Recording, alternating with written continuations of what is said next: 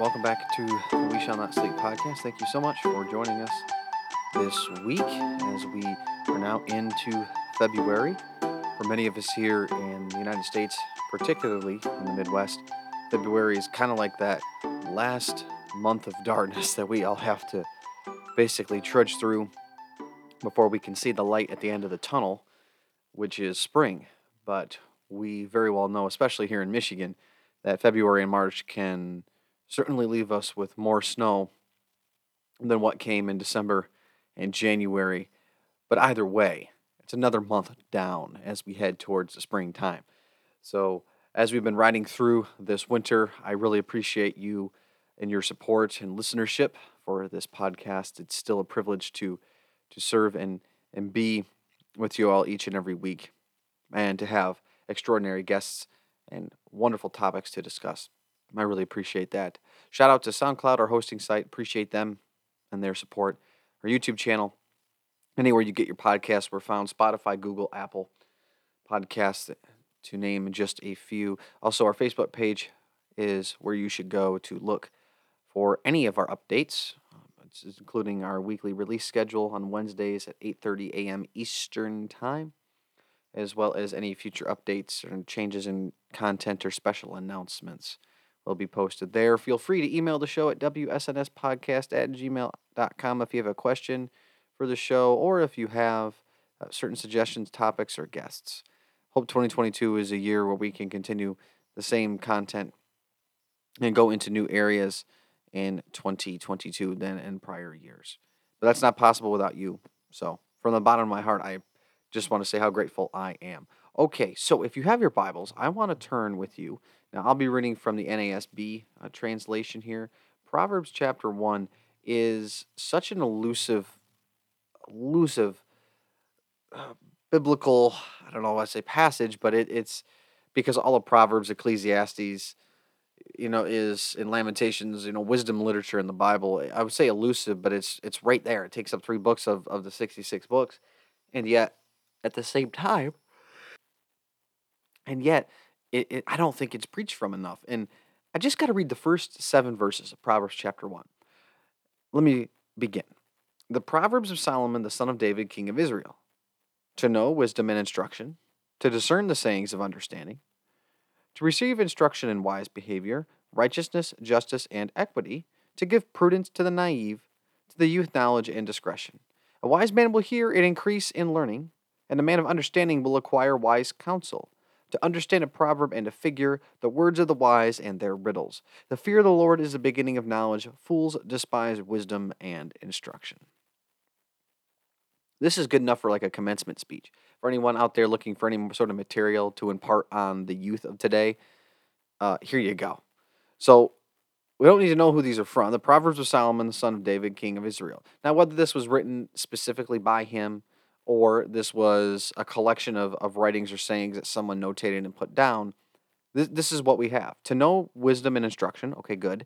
To discern the sayings of understanding, okay, so we want to know wisdom, we need instruction. I think every leader, who is leading a business, they require this at some point. At some point, there's a difficult decision that has to be made, and it's for the betterment of the company. Now, some employees will I would say, uh, take aim at the fact that certain people's motive isn't always pure. Now, that's a fair critique, but there will always come a time when in your life, or whether it's personal or professional, where you have to make a very tough decision and you need wisdom.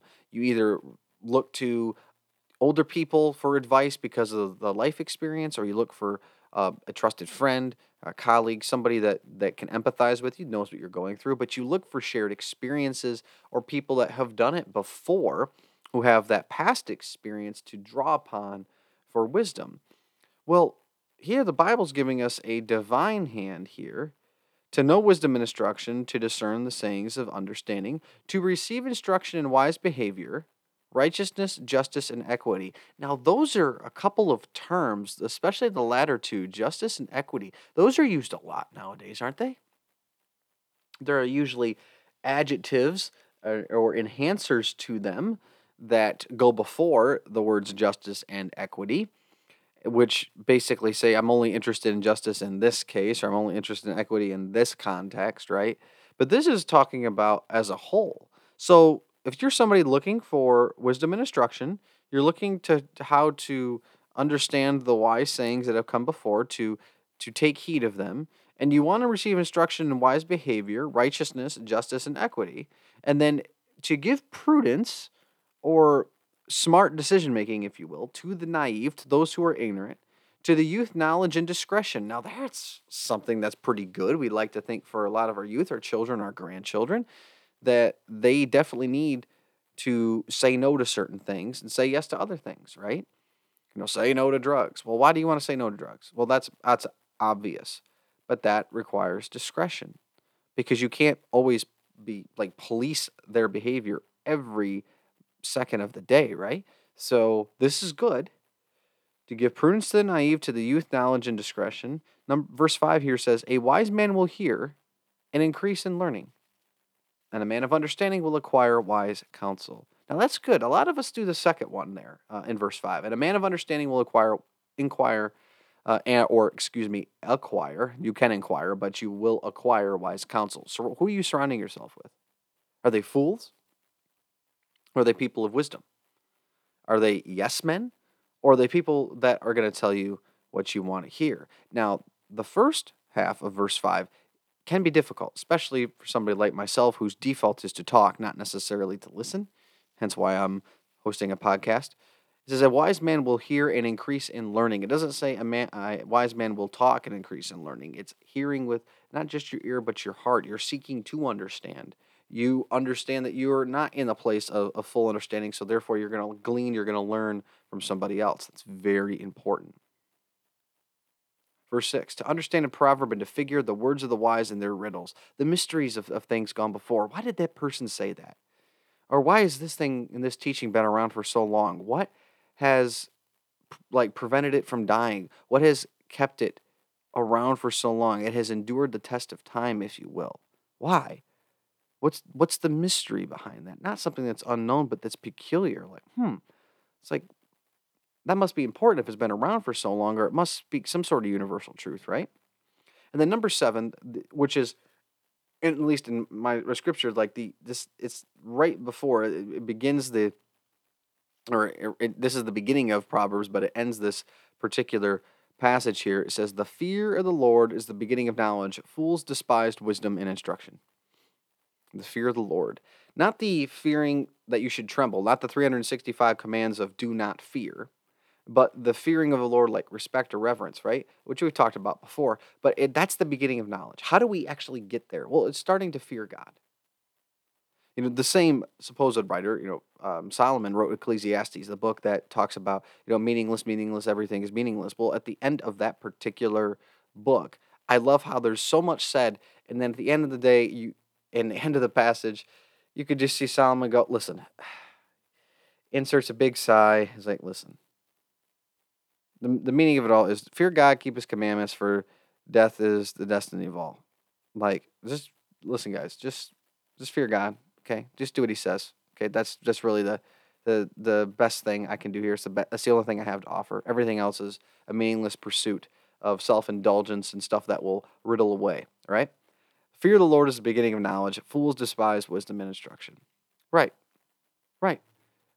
Later on in this particular book in Proverbs, it talks about the fact that the people who refuse rebuke are just stupid. They just people who don't want to be reproved for their behavior. They're just stupid. It flat out says stupid, foolish. Fools despise wisdom and instruction. They certainly do. They don't want to hear any of that good stuff. They don't want to be told what to do. Like a child throwing a temper tantrum who's not in the mood to listen or be disciplined. That's how they act later on in life. The fear of the Lord is the beginning of knowledge.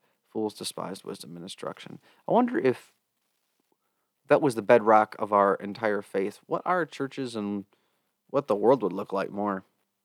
As if instead of fearing retribution or trolls on Twitter or maybe upsetting some people and people leaving the church, therefore less tithe money, maybe less salary, we decided to just tell the truth because I'm not accountable to you. I'm accountable to God. And I'm sorry, but I'm not going to be afraid of what transpires because I'm standing for Him and fearing Him instead of fearing what you are going to do to me, right? What can man do to me? Well, a lot. And the answer is a lot from a realistic standpoint. But in the grand scale of time and what we're living for, not really. Not much.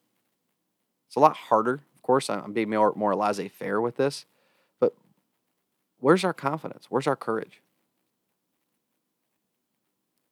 Do we fear who's going to destroy? Who basically, as Jesus says, fear the one who has the power to destroy both body and spirit? I don't know. Sometimes I wonder if our priorities are just a little off. I don't know. Those are just some quick thoughts here on Wednesday, February 2nd. Thank you so much for joining us. May God bless you. May God keep you.